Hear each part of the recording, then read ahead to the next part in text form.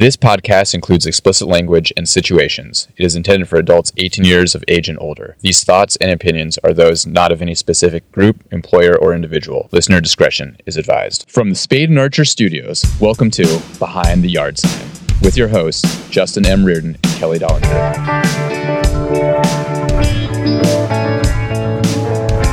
All right, so Justin, why are we doing this? Why are we putting together a podcast about our home staging business? It does seem like kind of an odd choice to use a podcast to talk about home staging, which is super duper visual. And now there's nothing for you to look at all. My idea was is that we've got this industry that we see all these crazy things that happen, like so much fucked up shit. We get a chance to go back and see these things. We can't ever talk about them in terms of like the actual projects that we did. Yeah. And so if we just say things and we don't say like what the address is or who the client was, then we can actually talk about these things. Whereas like on the internet, when you talk about it, people want to see a picture of it. And then your client's like, hey, that's my house. Why are you talking about it like that? That's not fair at all. Right. So I figured this was a great way that we could be just a little bit clandestine. And this isn't necessarily about home staging, this website. This is more about the real estate industry. As a whole, most real estate podcasts are done by real estate agents, and real estate agents have like this code of ethics that they have to take. As home stagers, we're just we're shady bitches, so we don't have a code of ethics that we have to follow. So we get to talk about the stuff that's actually going on out there, which is cool because we'll have real estate agents that will come on, and we get to talk about the crazy stuff, and they can just be like, Sure. So I figured this would be an interesting way to look at it because we're kind of an outsider-insider perspective. Right. Does that make sense? And we're working with clients and agents alike, and we see everything. Watching all of the interactions, because it's such a glossy industry. Everything looks so perfect from the outside, especially home staging. Like, Yeah. I had dinner with my cousin last week. And I recently, that I sold my house recently. Yes. So we staged my own house. And she was like, oh, you could never come over to my house. And I was like, why not? And she's like, well, I saw pictures of your house on Facebook last week. And it's so perfect. It's so beautiful. My gosh. And I was like, we moved out, It's right? Also staged. Yeah. None of that is ours. That's not real. She's like, but it is yours. I'm like, well, it's the company's. Like, that's Spade and Archer's furniture in my house, but that's not how we live. Like, we took all of our furniture out. We painted the entire thing. We had it professionally cleaned. And then an entire team of people came in, with like education and background, and even more so a perspective of that house that wasn't my perspective. And they made it look flipping beautiful. And I'm like, you got to understand, man, that's not even how I live. I own a home staging company. I don't live like that because it's like little museums. And aside from all of that and the ins and the outs, the gossipy parts of the industry, we also get to have a lot of fun with what we do in the real estate. Like our slice of the pie is very fun. We get the cool part. Like, we don't have to do like contract negotiations, or like, seller buyer disputes or water infiltration. There's so many boring parts of real estate. And I feel like we get to do like the absolute most fun one. And so while there are more dry parts of the real estate industry, we have a lot of fun, and there's nowhere else you can get that kind of perspective. So I think that with what you're doing with this podcast might really shine a light on for a lot of people in the industry, a side they normally don't see. The side that isn't quite so glossy, because we spend our lives like, you should probably know like what the hell it is that we do at this company. So I'm the founder of Spade and Archer. So we do home staging. And Kelly, what do you do? What's your job here? Marketing, sales, everything you want me to do. With a limit. There's a limit. Yes. Kind of a catch-all marketing position. But your job is to take our really, really shiny project and make it even shinier. And I think from the outside, Spade and Archer, we have this very, very polished exterior that it looks like we know what we're doing all the time. And from the inside, it's like, Mr. Toad's Wild Ride in here. We're like, oh, good thing that turned out good. That's great. Well, it's also interesting because I guess agents can say this as well, but our business, even if we are working directly with a homeowner versus an agent, this business is still very B2B, business to business, because of course a homeowner is now becoming a business owner. They're with one thing to sell. They have a house to sell. So we are always really looking for the win. So in terms of marketing and sales, it's really amazing because we are really just trying to make everybody win all the time. And that's really fun to do, and being able to work with people much differently than, say, in other industries. Did you just say that we have the B2C relationship that turned to a B2B because we changed that C to a B? Pretty much. What up, B? Pretty much. So for those of you that are not in business, you want to just explain what the hell B2B and B2C Sure, business means? to business. Yeah, sure. So, for example, for a lot of our most regular partners are real estate agents. They're coming to us. They're excited to expose Spade and Archer and our brand and our work and what we do to their home selling clients, which means that we are becoming a partner of theirs inside of a deal. We are becoming part of their listing team. Sometimes we may not be, reached out to by the agent, but rather reached out to the homeowner because they want to take the lead in finding a home stager.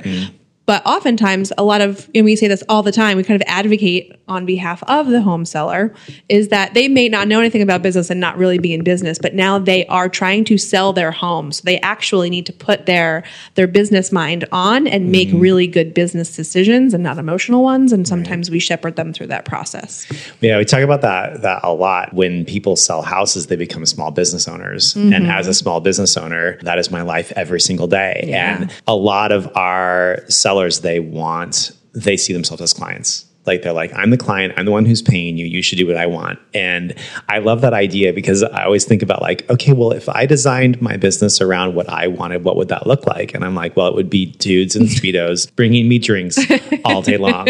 That would be my business. But I can't make any money doing that. And so it's really hard to get that B2C relationship, that business of us to client relationship to turn into a business to business relationship. And when we do that, all of a sudden our seller sees themselves as a small business owner. They have one product to sell. Yes. And I guess it's pretty much our job, along with the seller's agent and the buyer's agent and the seller and us. We all get together. We form a team. We get this thing sold. And our job is to basically trick a buyer into buying a house. Sure. And if we can do that, we won. And we're trying to make sure, and so much of the messaging we have about our company and what we do is we're trying to remind the home seller to be advocating for themselves and their end goal, not any kind of emotional goal, but their end goal, which is usually about selling the house quickly, faster, for more money, with great offers. And we want that smashing success story of a great broker open. We want 7 offers in the first weekend. And we want all of those things. And sometimes homeowners don't know exactly how to achieve that. And so sometimes we're doing a lot of educating them in the process as well, which I think helps us really stand out in the industry because we're so concerned with that being the win-win-win for everybody. I thought for sure when we were putting my house on the market, I was like, we're going to have to replace all the countertops in the kitchen. We have to redo all the tile. My list of things that I had to do to get the house ready for market was gigantic. And my real estate agent, bless her heart, she's going to be on the show later on today. She was like, no, we're going to do a walkthrough without you and actually give you a list of what you need to do because you're too emotionally tied to this. And she was like, do not replace those countertops. They're just fine. And just because I hated them, of all the people in the world that was going to buy that house, I was not one of them. And so I had to really put my own emotions behind it and not invest that money that wasn't going to give me an extra dime. And it's really, really hard to not do the things that you want to do. This house that you love, in a relationship with. It is. We should do a whole episode just on your own process of selling your house. I'm like in the thick of it right now. I oh my know.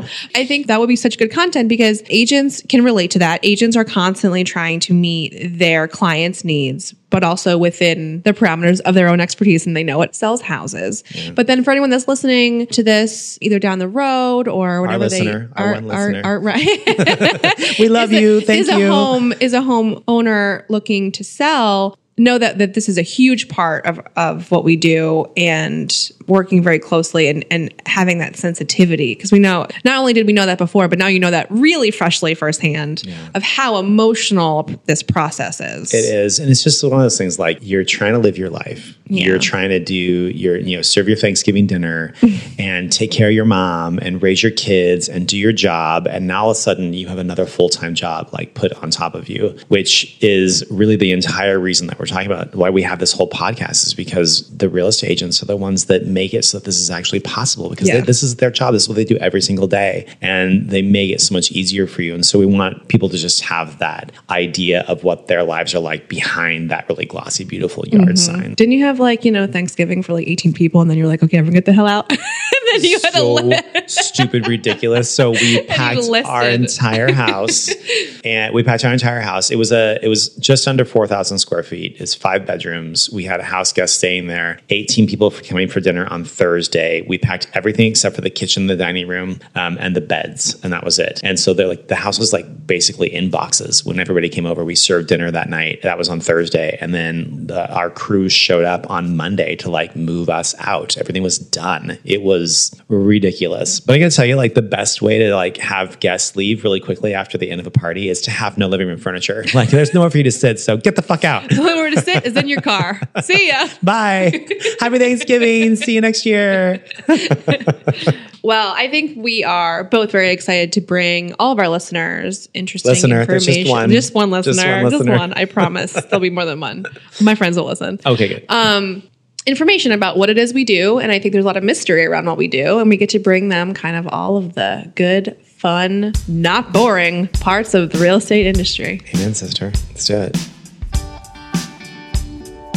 Hey, buddy, what's your name? Cole. Cole, what is the most fucked up shit you've ever seen on a job site? Sex toys. So what's your name? Chanel. Chanel, what's the most fucked up shit you've seen on a job site? We found this like weird chicken cutlet bra thing that you kind of like pumped up to make your boobs look as big as you wanted them to, like on the day. It was like a choose your own adventure bra. Yes, exactly. What's your name? Derek. What is the most fucked up shit you've seen on a job site? There was a tote under the king bed full of massive dildos. Nice, like big ones. Really big. And you would think that you're like, hey, the stagers are coming over today. Maybe we should like take the tote dildos. We noticed in the ceiling there were big eye hooks, and in the tote as well was a sex swing. Oh, was the ones that were totally labeled? Like it was like there was a whole box that was just called "Tie Me Up." Yes, I totally remember that. Yeah. We found in a couple of drawers multiple dildos that were kind of average size. Once we were staging a house, we moved the master bed, and it was like a pipe, like a marijuana pipe, and just a dildo next to it. Just like the combo. It's the combo pack. They come together. Kind of touching. Yeah. Someone's ashes in an urn inside of them. Found a dead body. Basically. We were doing a bookshelf. We're like moving around all the books and making them look pretty so that it get staged and take photographs. I pulled a book off the shelf and $10,000 in cash fell out of the book.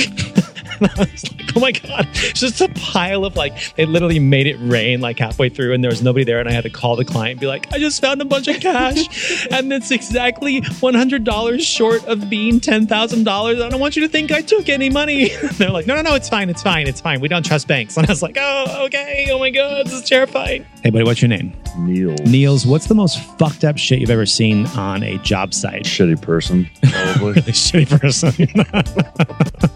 What is the most fucked up shit a client's ever said to you? I love you. That's fucked up shit. What's the most fucked up shit that somebody like a client has said to you? One time my client, after never meeting her before, put her arms on either sides of my shoulders. She was like, you have really long eyelashes. You're such a bitch. What's the most fucked up thing a client's ever said to you? Everything was going smoothly. We put in an office and a bed, and then we brought in the dining table, and the lady just started sobbing. She said that she liked everything with the dining table, and she felt like if the dining table is in there, people think that is her. She's like, my entire reputation. Yeah. I'm basically Taylor Swift by the time you put this dining table in here. Everything else was fine, but the dining table was not.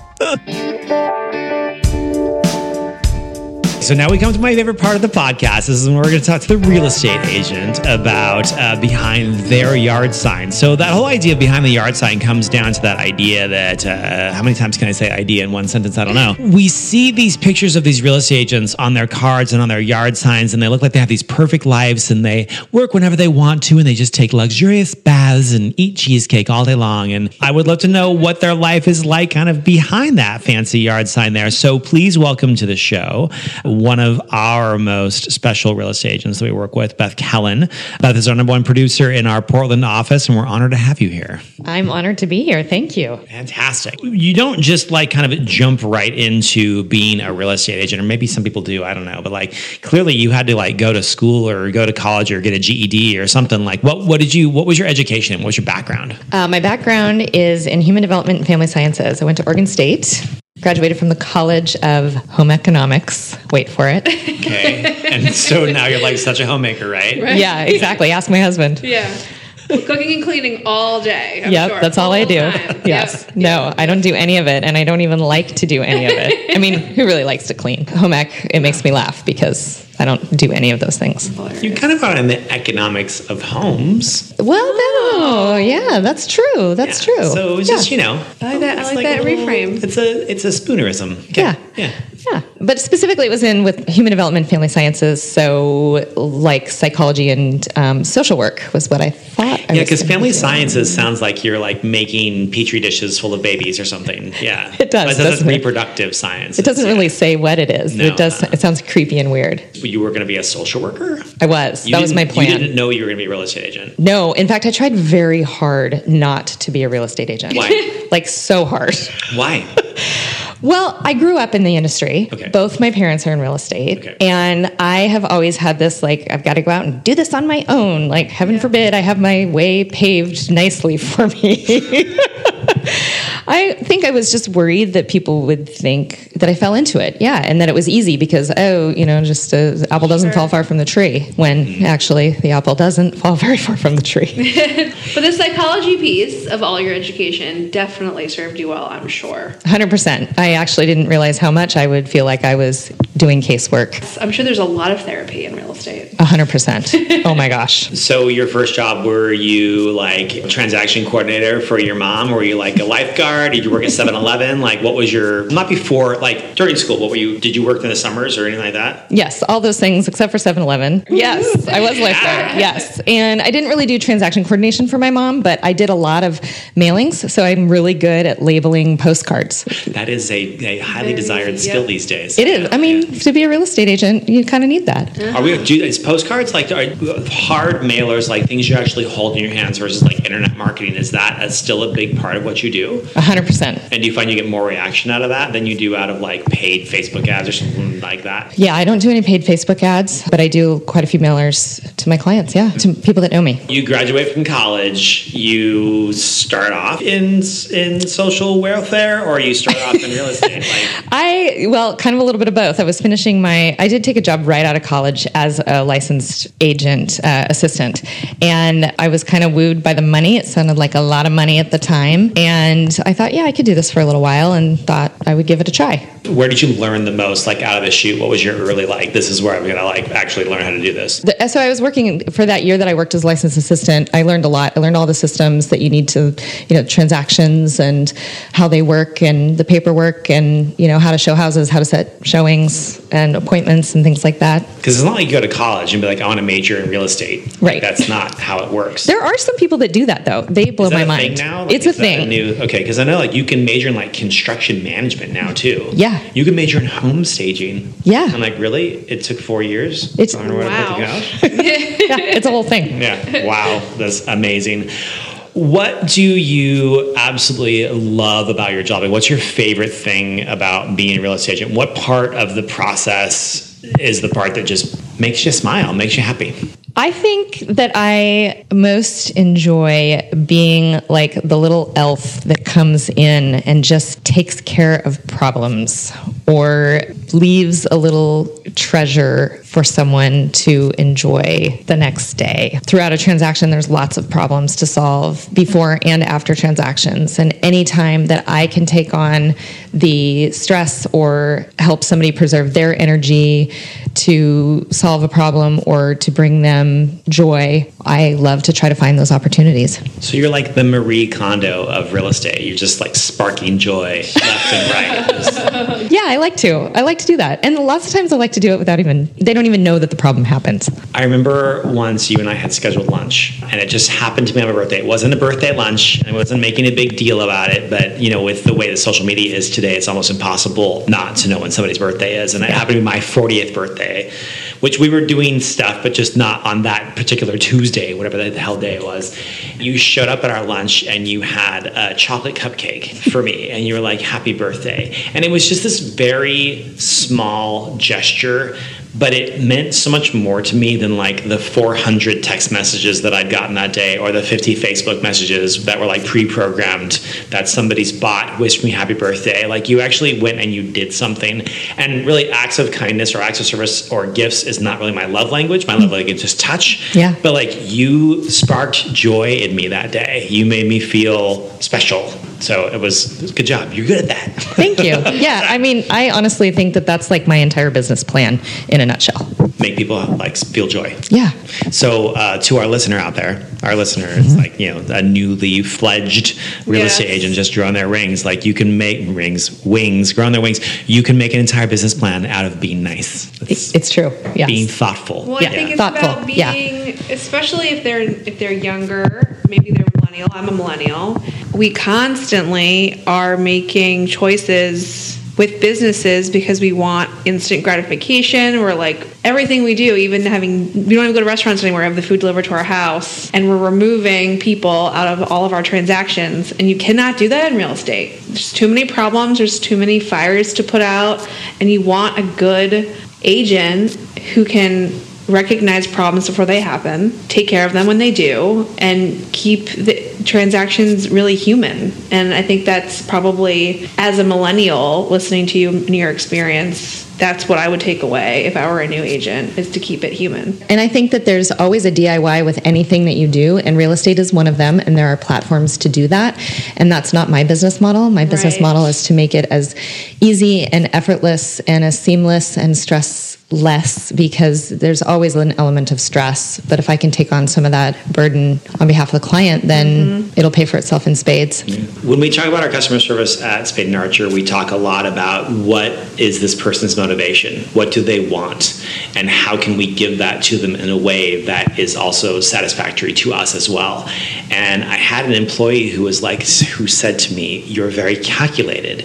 It hurt my feelings. And I was like, calculated seems like so negative, and I wanted to try to find a word that meant calculated but in a thoughtful way. And what just from the thesaurus, I went and looked up the word calculated, and it says manipulating somebody to do something where they find displeasure in doing it. Like they don't want to do it, so you find a way to force them to do it. Whereas the exact same word as thoughtfulness is the exact same thing, except for that you're motivating somebody to do something through positive means versus through negative means. And so I love that idea of the same side of the coin as calculated versus thoughtfulness. And it's really, really weird to me that like I couldn't identify the word thoughtful when that's like in such a basic word in our language that would be used. So yeah, totally.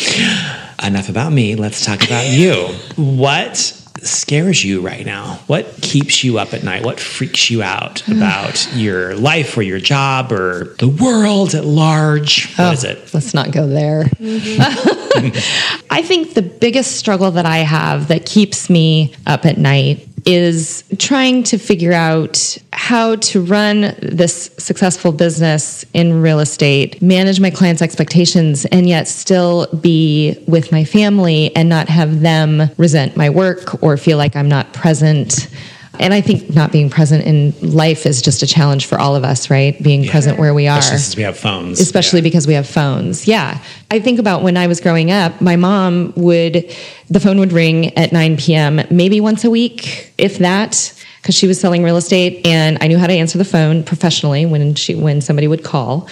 And I wouldn't be like, "Mom, somebody's on the phone." It was like, "One moment, please." And I would, watch her put on her work clothes and run across town to get a signature because it needed to happen at that time, and it was before faxes and all of that kind of thing. And I remember those distinct moments, but they were fairly few and far between because things were just so much slower then. I don't remember that being a detraction from my relationship with her. She was always at my swim meets. She was always there, to pick me up from school. At one point, she made sure that she was not working from like 3 to 7 because she wanted to be around when I was home from school.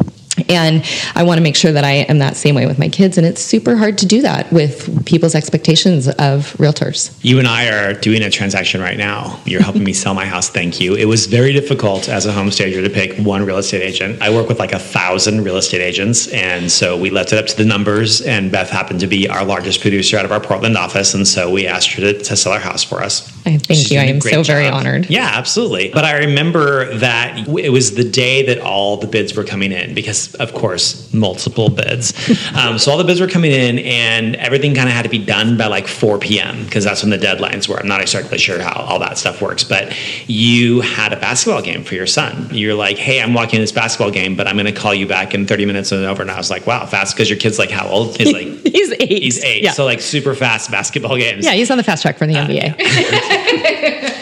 You said to me, you were like, hey, I have to do this basketball game and I'm going to call you back in 30 minutes. And it took all the stress out of it for me because I was like, well, she's going to call back in 30 minutes. It wasn't that you set my expectations, though. It was that you followed through with my expectations. So when 30 minutes was up, you literally picked up the phone and you're calling me like as I hear like the final buzzer like in the background. And I'm like, and you're like, okay, game's done. We're going to get into this thing and get these bids done now. And I'm like, all right, well, here we go. Fantastic. I don't know if it's necessarily about setting their expectations so much as it is about following through with the expectations that you set. Under promise and over deliver, or you can do the opposite. Yeah. And one is good and one is really bad. Right. So kudos to you for making that happen. I love that. That's fantastic. You talked about your mom putting on her work clothes. I would love, because this kills me. Like as a real estate agent, some days you're crawling through sewer lines and some days you are showing houses and you're Nobody actually crawls through sewer lines, though. That's like Teenage Mutant Ninja Turtles. Only the good us. agents do. Yeah.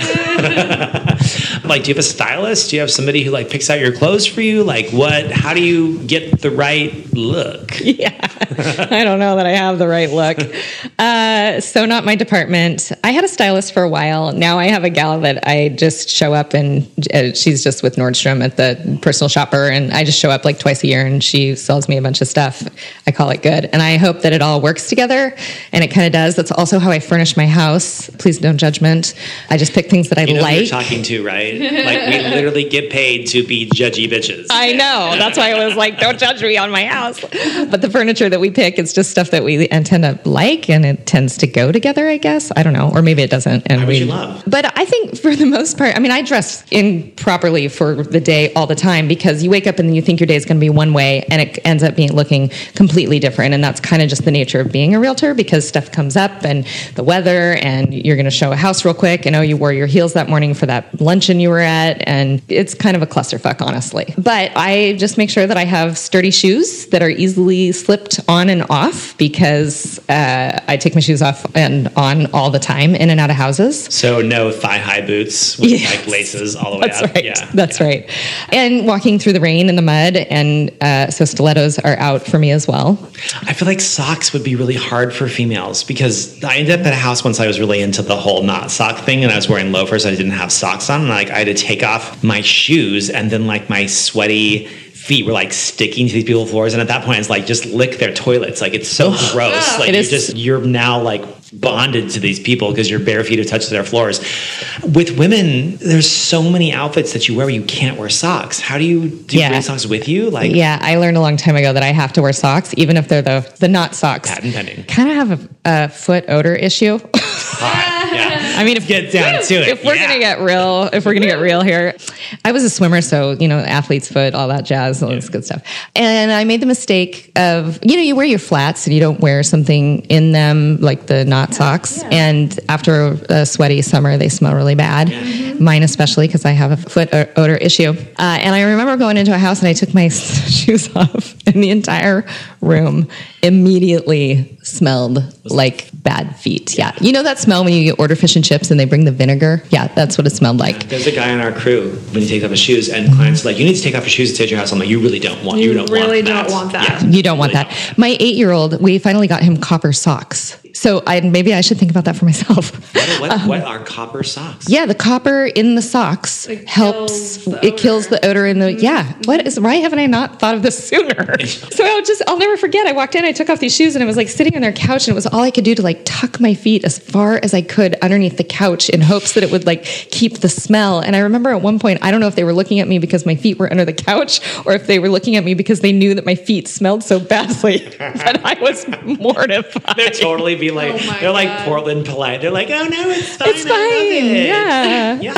Super. It smells so organic in here. Yeah. Mm-hmm. Good job. That's fantastic. She's very down to earth. So we've been talking today about Stale Donuts, about projects that have languished on the market, and we would love to know, like, what is your go-to trick for a stale donut that has just been languishing? That's a very good question. I think I've always prided myself on being honest with my clients, and I've found myself, actually, I really took a page out of Justin's book when he first started doing the consults. You would come in and apologize for offending somebody before you even offended them.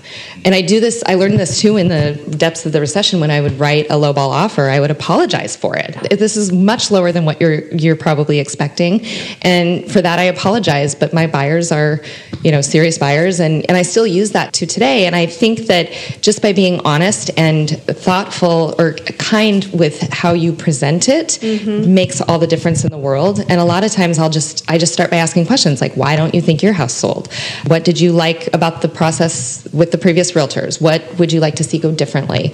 And really kind of learn from them. They're the ones that experienced it and went through it. Do you know why we started apologizing? No. So, well, it's brilliant. My first or second consults, I walked into a house and just guns blazing. I was like, you need to take those curtains down, and that teddy bear has to go, and you have to change these countertops. And I turned around, and there were like tears streaming down my client's face. Like I had emotionally wounded them because those curtains were super important because, I don't know, the mother-in-law had knitted them for him by hand or something. I don't know. They were emotionally tied to these things. And I started to realize that, like, these people have emotional relationships with their homes. They're members of their family. And so when I went in and just came in and started telling them, like, no, you cannot, it was no good skis. So I had to find a way to deliver that terrible news that wouldn't break them in half. And the way to do that was to make them aware of the fact that I was about to say terrible things to them. Yeah. Because I'm usually the first person in their home that is not a friend or a family who doesn't love them enough to lie to them and tell them that their house is perfect. Yeah. Because when you go to somebody's house, you're like, oh my God, I love your house. It's perfect. It's fantastic. And you wait to say terrible things until you leave. Right. Then you say terrible things. We don't say it right to their face, right in front of them. Yeah. And so I'm the guy who has to say terrible things. And so I was just like, I'm sorry. I'm about to hurt your feelings. And every single person goes, no, there's no way you could possibly hurt my feelings. Yeah. And believe it or not, hurt people's feelings a lot. Yeah. Oh, yeah. This is bad. Oh, yeah. Even when you think that you're not going to. Now we're going to play a game called Most Fucked Up. Are you ready? I think so. Okay. So what is the most fucked up thing you have done to get a deal closed? I mean, there are things that I catch myself doing all the time that I'm like, why am I doing this? Like the time I was 7 months pregnant and my client had already moved out and she had worked so hard to get the house the way that it was. And it was this old house. And I brought over a friend to clean out the oven and I put on a face mask and like vacuumed up whatever in the tiles that were chipped in the other room that were probably like full of asbestos and lead-based paint, and I don't know. And was worried. Tell us which pregnancy it was, because your kids are going to listen to this later on. I know. Worried about my firstborn's future. Yes. So there's lots of stories like that. Oftentimes I'll, be caught with a broom or, other random... Something wildly out of your job description. In my car, We've yeah. seen that scene from American Beauty. Where Exactly. she's sweeping the floor. Yes. Okay, all right. But, right. Really, I want to know most fucked up thing you've done to close a deal. I get it. You swept a floor. Good job. Now tell me the fucked up shit. Come on. All right. The most fucked up thing. I have ever done to have a transaction close was I bought a house. Like you bought your client's house? Not my client's house. Okay, so all right, lay out the story for us. Okay, so No names. No So names. this is Carol's house. This is Carol's house, and I was representing her on the sale, and she was purchasing another one contingent on the closing of her sale. And her buyers had a house to sell as well that was under contract. Everybody was under contract. Those buyers had a house to sell, and contingent on the closing of all of them. So we're contingent. Contingent. So 4 transactions have to happen. It's actually 5 transactions, but it's 4 houses. Oh my god! Wow. That's And I had the 2 transactions on the very end of it. And so at the 11th hour, the first house, which I'm so far removed from, right? Like I don't even know who the listing agent is. I don't know who the buyer's agent is. I don't even know where it is, to be honest with you. The buyer's financing fell through. And so everybody had literally moved out of their homes. It was all supposed to fire. It was all supposed to fire within 2 days of each other. So people were like living on their grandma's living room floor, stuff in pods. My seller had half of her stuff in the garage of the house she was supposed to be buying. It was a nightmare. At one point I was like, well, maybe I should just look at buying that house. Like we could, I don't know, maybe that would be a good little rental. Ha ha ha ha. And a few more days goes by, and we tried to help that buyer get financing. And so now I've talked to the listing agent down there, and everybody's working hard to make this work come together. And I started to think about it a little bit more, and I'm like, is this crazy? Am I crazy? This is crazy. So I called my financial planner, and I called my rental management expert, and I called a couple of agents because it's in a market that I don't work in. I called a couple agents down there to ask them about the property. Talked to my husband, which is that's a good one always to talk to. a good thing to do. Talked to my dad. Everybody kind of decided, except for my dad. My dad didn't think it was a great decision. But everybody decided that it wasn't a terrible choice. And so we bit the bullet and we did it. You're like, hey, it's better than doing meth. Right. Yeah. There are a lot of worse things in the world. Yeah. Yeah. So we have a new rental. So you bought a house so the contingency could go through on the second house, on the third house, to the fourth and fifth, which you were then doing on the transactions. So, I mean, it was pretty far removed away from your client then. Yeah, absolutely. Yeah, okay. Yeah. So essentially all you did was like tip the first domino. That's all I did, except for... I will admit, pretty fucked up. Were That's you crazy. able to get it rented? Yeah, within like 10 days. It actually worked out better than I thought. Fantastic. So, what is the most fucked up thing a client has ever asked you to do? It doesn't have to be even like in a transaction or anything, like, but just like somebody like, how dare you? And don't use any names, of course. We'll just talk about Carol and John. Well, it's kind of a twofer because I should have known from the first transaction what to expect on the next scenario. I remember early on in my career where I probably didn't have as much of a backbone as I do now. I had a party at my house and I get a call from my client who was somewhat of a personal friend, and they had purchased a home, gotten into contract on a house like on that Thursday, and all their family was in town on Sunday, and they wanted me to rush over and show them this house on short notice. And I told them I had a house full of people for a barbecue. You were literally having a party at your house. Yes, at my house, but yes, barbecuing, summer party, yeah. Yes. And somehow he bullied me into saying yes. And I remember hanging up the phone and I burst into tears because I was so pissed at myself, right? When he asked, did you say no the first time? I did, yes. And he persisted. Correct. And eventually you gave in. Yes. And so you're pissed off at yourself by the time you hang up. Yes. So that was early on. And then several years later, they decided they wanted to sell that house. And they wanted to interview me because they knew me on the buy side, but not on the sell side. And I remember talking with them and they were like, well, we need to know what your plan is because we have a dog at the house. And I was like, well, what do you mean? And, well, they basically expected me to pick up the dog for any showings because they were going to be at work. Now, I'm not opposed to actually going to somebody's house and picking up their dog for a showing, but I'm not going to do it for every single time, and I'm not going to do it when it's expected, right? Like, that's the little elf things that I'm going to do when the showing comes up last minute, and they're like, oh my gosh, my dog is still at the house, and I'm like, hey, I'm going to run, and I'm going to grab the dog, and we're going to go for a quick little walk around the block. Happy to do that. Yeah. But there was like that level of entitlement and expectation that I just... What's really interesting for me about that point is previously you mentioned the scariest thing, the monster is being able to manage everything you want in your life. And here you are telling stories about having a hard time earlier in your career with boundaries. Yeah. So if people who are listening are There's only just one listener, just the one. just the one listener. If Thank you're the you, one listener. Yeah, Thank who came into real estate because you had this assumption of time freedom and I can prioritize all of my things, whether it's kids or fitness or flex, whatever it is. All the right? things. It sounds like a lesson you learned over your career was setting better boundaries. Wholeheartedly, yeah. And I used to pretend that when I was at work that I was not a wife, a mom, a sister, a daughter, a friend. I was the professional woman. And when I was at home, that I didn't have a job. I was doing whatever my jobs were at home. Practicing all that home ec you learned. All that home ec that I have a degree in. Exactly. Yes.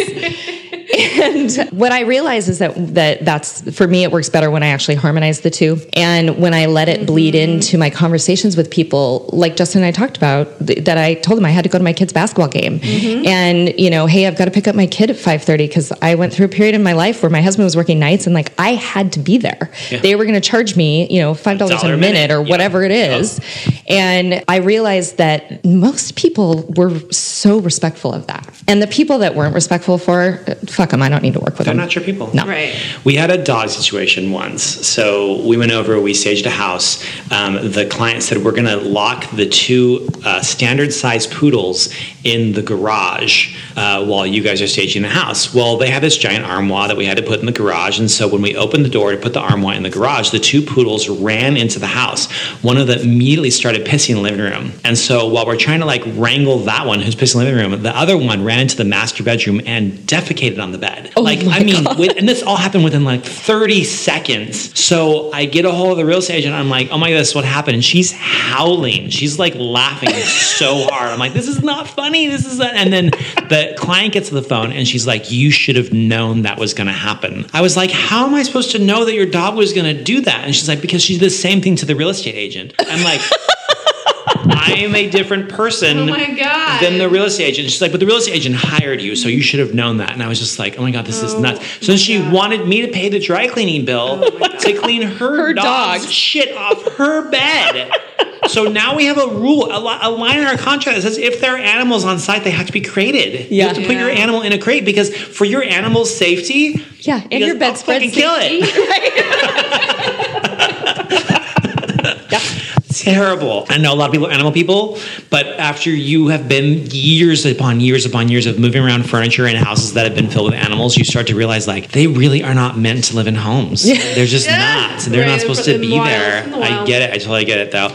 What's the most fucked up offer you've ever been a part of, either receiving the offer or giving the offer, as part of the transaction?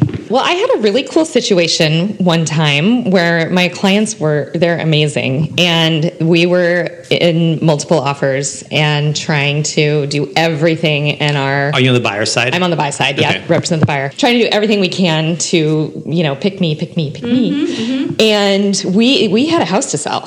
So they were contingent on selling their house. Which makes your transaction less attractive. Oh, yeah. I mean, it's kind of a miracle, actually, that we got it. But there was such a great camaraderie between the parties. And my buyer owns a business here in Portland, and they offered lifetime services to their business. To the seller, to the seller. Wow. If they accept the offer. Wow. And was this a valuable, was this Yeah, a single service is anywhere from minimum $40 to upwards of $200. And it's kind of a reoccurring service. So you could very valuable. Lifetime. So very valuable offer. Very valuable. Let's just say it was hairstyling. I don't know. Yeah, Let's just say it was hairstyling. So you're in I don't have to do your hair when you're in your coffin. That's right. You're dead. That's right. Your lifetime's over at this point. Actually, I do maybe have to do it when you're in your coffin because that's part of your lifetime. I mean, I don't know. Do they want to look good if it's open casket? If I die, do we promise to make someone do my hair? Yeah.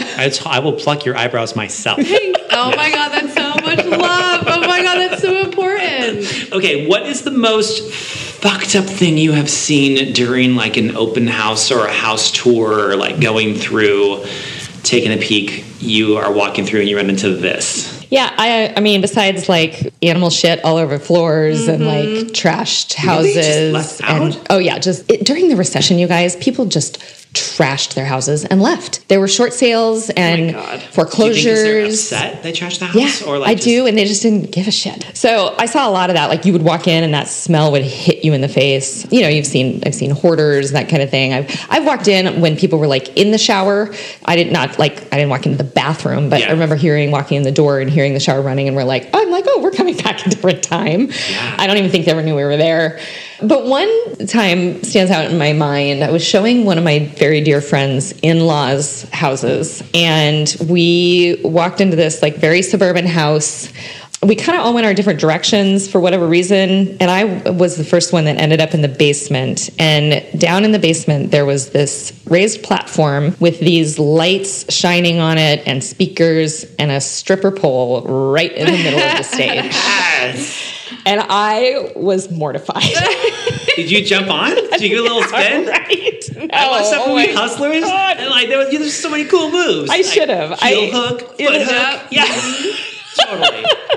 Stag spin. Right? Oh my gosh. If it had been with my friends, totally. We would all have taken a twirl. Who were you showing? Was it her friends? In-laws. My friends' in-laws. Parents. So parents. So parents and stripper poles. Yes. Oh my God, you write an autobiography just called Parents and Stripper Poles, My Life as a Realtor. Exactly. Definitely. Yeah. Yep. I think the most fucked up thing that we've seen as of recent, we're moving a master bed. And behind the master bed was this giant dust bunny. I'm not kidding you. It was at least 14 inches in diameter. Just huge dust bunny of like hair and dust and whatnot. And floating in the middle of it, like suspended 5 inches off the ground, was like open condom wrapper. Ew. No! At least it was the wrapper. It was just the wrapper. Yeah, it wasn't the condom itself. It was just the wrapper. Gross. But like you can't say anything. You just kind of like, discreetly pull it away and you say nothing. And you're like, they're like, how was the house? You're like, perfect. The house is perfect. Yeah, it's great. Yeah. I definitely didn't find a 14-inch dust bunny with a condom wrapper in it. I thought you were going to say a 14-inch condom wrapper. It was the extra large one. Yeah. That has been such a pleasure chatting with you. If you are a real estate agent and you want to talk about your story behind the yard sign, reach out. You can find us at spade-archer.com. Beth, it's been such a pleasure. Thank you. Thank you. Super fun, you guys. I really appreciate it. Chanel, what's a stale donut? It's a house that has been sitting on the market for a while and not moving. A house that's been on the market too long. A house that's been on the market too long. Well done, sir. Thank you. What's a stale donut? Something that you get by mistake at a donut shop and you regret it. How does it taste? Terribly. What's a stale donut? Still diabetes. If you eat the stale donut, then you're still going to get diabetes. Still has sugar. All right. Thank you, sir. All right. So Justin, a certain demographic of clients that come to us, whether they're agents or home sellers, are people who are working with a home, they're trying to sell it, and it's not getting any traction. And it could be for a number of reasons. Maybe they were living in it, maybe it was previously poorly staged, or they really just want to get this house sold and it's just not going anywhere. And we call that a stale donut, right? Wait, there's bad staging? Lord, don't we know? Don't we know? I thought all staging was exactly the same, and the only thing you should be concerned about is the price. Nope. Oh, it actually makes a difference. Okay, yeah, stale donuts. Mm-hmm. What's your advice around stale donuts? This is a term that, I don't know, maybe like my first year being a home stager, this woman, a real estate agent, called me up and she's like, oh my God, I have this stale donut, I need your help. And I was like, what? What's a stale donut? Stale donut. And I was like, totally, I'll just come out and help you out about stale donut. I was just like, pretend like I understood what the hell she was talking about. So yeah, stale donut, like it looks exactly the same as it did the first day it went on the shelf. Like, beautiful sprinkles and pink frosting and all that. And then you bite into it, you're like, ooh, that's terrible. It tastes gross. And my son, he goes to school, and across the street from school is Voodoo Donuts. Sells a donut for between $5 and I think $12, something like that. Wow. Right? Just like an individual donut. His classmates go across the street and they buy the frosting for donuts comes in these big 5-gallon drums, like those, like a work bucket. And they sell 5-gallon drums of day-old donuts for $7. Oh, my And so God. the high school students will go and they'll buy a drum of donuts and then they sell them at school to all the other kids.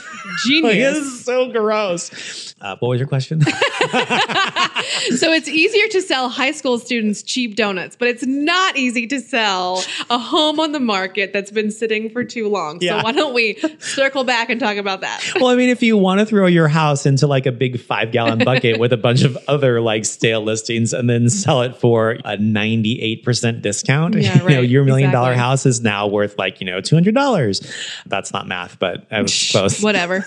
I make things pretty, okay? It's not about making things right with numbers. So it's been on the market for a long time. It's been staged. It doesn't look good. Now you're serious and you're like, okay, I'm tired of doing this wrong. I want to do this right. Tell us a little bit about what are we looking for with maybe some of the listing details versus aesthetically what we can do as a company, as a home staging company to make it pretty again. Yeah, I think Fresh the donut. big thing is we're looking to see if the seller is frustrated enough to do it right this time. So if we walk in the job site and they're like, well, it's been on the market for 8 months, but we've had like 55 offers and we think that the furniture should stay here and we think we shouldn't do anything, but we want you to make sure that it gets sold.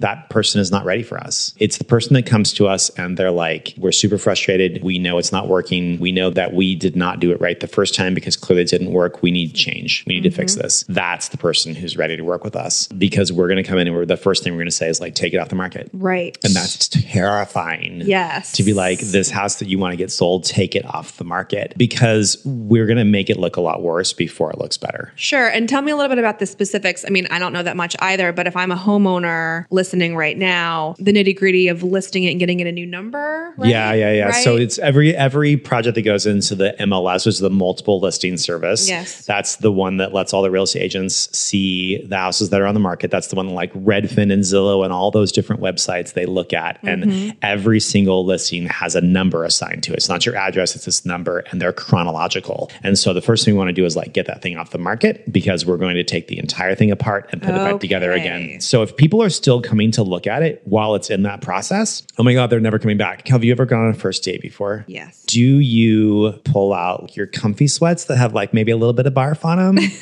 and like a scrunchie? Or do you like pull out like the sexy dress, the one that like, shows off your best Obviously. assets, which I'm going to say is your sparkling personality. Oh, thanks, Justin. I appreciate Which it. one do you pull out? Like, which one do you want to wear? Definitely the latter. So let's just pretend like you pulled out the barf sweats. Okay. The ones that's just like a little bit of barf. It wasn't enough for you to wash it yet, but like it was gross. After that first date, do you think they're going to come back for a second date? Probably not. Probably not, right? So I don't know. I look pretty good in sweats. I'm just saying. But whatever. My barf sweats show Keep off going. my best assets, which is my ability to barf on cue. Continue. Yeah. Okay. So she's like, can you shut up about my barf sweats? So we always figured that it's really, really hard to get somebody to come on a second date. And really the first time somebody comes and looks at your house, it's a date. We have a relationship with this house. Yeah. Like they've gone on a date with it. And if they recognize it as the same house again, they are not going to go back and look at it again. So if you can't expect a second date if the first date didn't go well. So you want to kill the old listing and make the new listing look like they never even saw it. Like they wouldn't even recognize yes. it. When we're looking for houses, we were looking at like 7 to 10 houses a weekend. Let's just say it's 10 houses a weekend for a nice round number. And there was 10 rooms in each house, not 10 bedrooms, but like, living room, dining room, bathroom. Yep. There's 10 rooms. So you're looking at like 100 rooms in a day. You start to kind of lose track of what you've seen. After your first weekend out, every single inch of all 10 of those houses, no problem. I'm not the Yoda of spatial awareness, but like even me being able to having that really good spatial awareness, I would start to get lost. And I didn't really know which house I was in. I didn't know which house I had seen.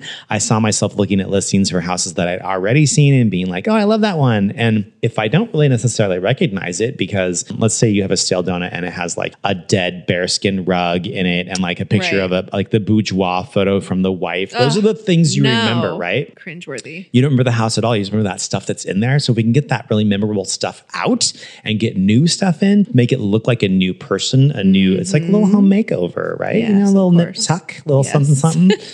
So if we can make that house look different, well, then great. And maybe that's paint, maybe that's furniture, maybe that is, re-photographing it. Then it's also going to be a new price. And a lot of people are like, we are not dropping the price. I'm like, you don't have to drop the price. Right. You just have to change the price. So maybe you're at $500 and we want you to go to $510, or maybe you're at $500 and we want you to go $490. We're just going to move it just $10,000 one way or another, just so that it looks different than it did before. And so different people will catch it. Different people will catch it because they're going to search a little bit differently. Right. So we're going to catch a slightly different demographic. Okay. And since the first time didn't work, what's that definition of insanity? Like doing the same thing over and over again and expecting the same result? A different result. Yes. Yeah. Same thing over and over again, different result. And it doesn't work. So we're just going to try to do everything different this time. Right. And hopefully better. So the listing will be different. The pricing will be different. We always, no matter what, whether it's a stale donut or not, will recommend slight aesthetic changes that will really improve the value of the home or its ability to sell. Massive aesthetic changes. So by the time that we're done assessing, the whole listing team is assessing a strategy to relist. We're doing all these things you've recommended.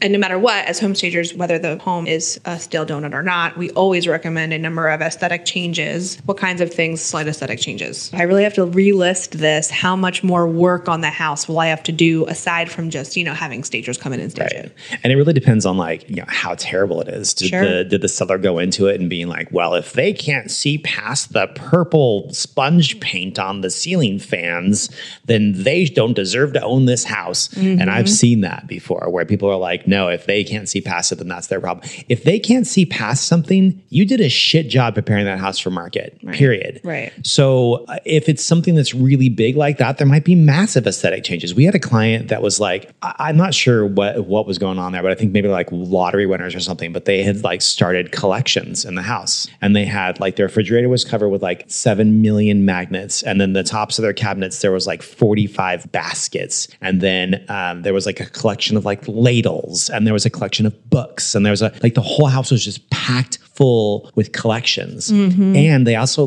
collected wallpaper, so every single room had wallpaper in it. Sounds like chaos everywhere. Visual chaos everywhere. Yeah. And we are you need to take all this stuff out, every single thing, and you need to take all the wallpaper off all the walls. Now, mind you, this project had been on the market for almost 4 years with 4 different agents. And what was the sale price? Something like 1.5, 1.8, something like that. This is a couple of years ago. It had been through everything. Wow. And they called us up. They were they had clearly had run out of money at this point. They wanted to use our guaranteed program, which is where you pay from closing. If it doesn't work, you don't have to pay us anything. Mm-hmm. We just take a percentage of sales. So they didn't have a lot of money left over because they had been on the market for years. And we're take all the collections out, take all the wallpaper out, we'll stage it, we'll get it sold. And they're like, okay. So in that case, they had a lot of work to do. But the coolest part about that is that we came in, we painted it out white. It was the most boring paint job ever. We staged it, we put it on the market, and the thing sold in 3.5 weeks. And the client was actually upset. They didn't want to pay us. They were like, you didn't do anything. We're like, didn't we? The 4 years that you guys tried to sell it and then you came to us and then it sold. That's not a mistake. Reduce the chaos. It may be something really simple where you've got a bedroom that's hot pink that your daughter, Emma, they're always named Emma. I don't know why. Every girl in every house I've ever sold, her name is Emma. Emma loved her pink bedroom, but we're limiting our demographic because maybe the next family wants to buy it. Maybe they've got 2 boys. Maybe they don't have kids at all. Yeah. Maybe that pink room just doesn't apply to them. So we're talking about 2 different things here, two different points. One is kind of removing the nose. So the chaos of the collections and maybe really egregious things like paint or whatever. The second thing is really staging for the demographic of the potential home buyer in a really thoughtful way. And we want that demographic to be as large as possible. Sure. And we've seen it with really simple things even a 2-bedroom condo where one bedroom is the master bedroom and the other bedroom is an exercise den. An exercise den. Is that a real thing? It's where you have your desk and then there's your a treadmill or your something. Treadmill next to it. Yeah, it's your exercise your Peloton. Den. You fancy. You've got Peloton. You're not going to catch a treadmill in my house. If it's not pole dancing, I'm not doing it. Yep. With that, when you have a 2-bedroom apartment like that or 2-bedroom condo like that, we want to try to get that demographic as big as possible. So we're going to stage the master bedroom. Then we're going to put 2 twins in the other bedroom. And the idea there is that potentially a family of 4 or a divorcee with 2 kids or grandma and grandpa whose 2 kids come and visit often, their grandkids come and visit often, we just added 3 more demographics to that house. If this family does not have kids, they can totally tell how big that bedroom is that has the 2 twins in it because they know how big a twin bed is. But they could say, well, my desk would go there and my Peloton would go there. And so, boom, done. There's no room for the pole, but you know, maybe there is. I don't know. Does it have concrete ceilings? We're good to go. Okay, cool.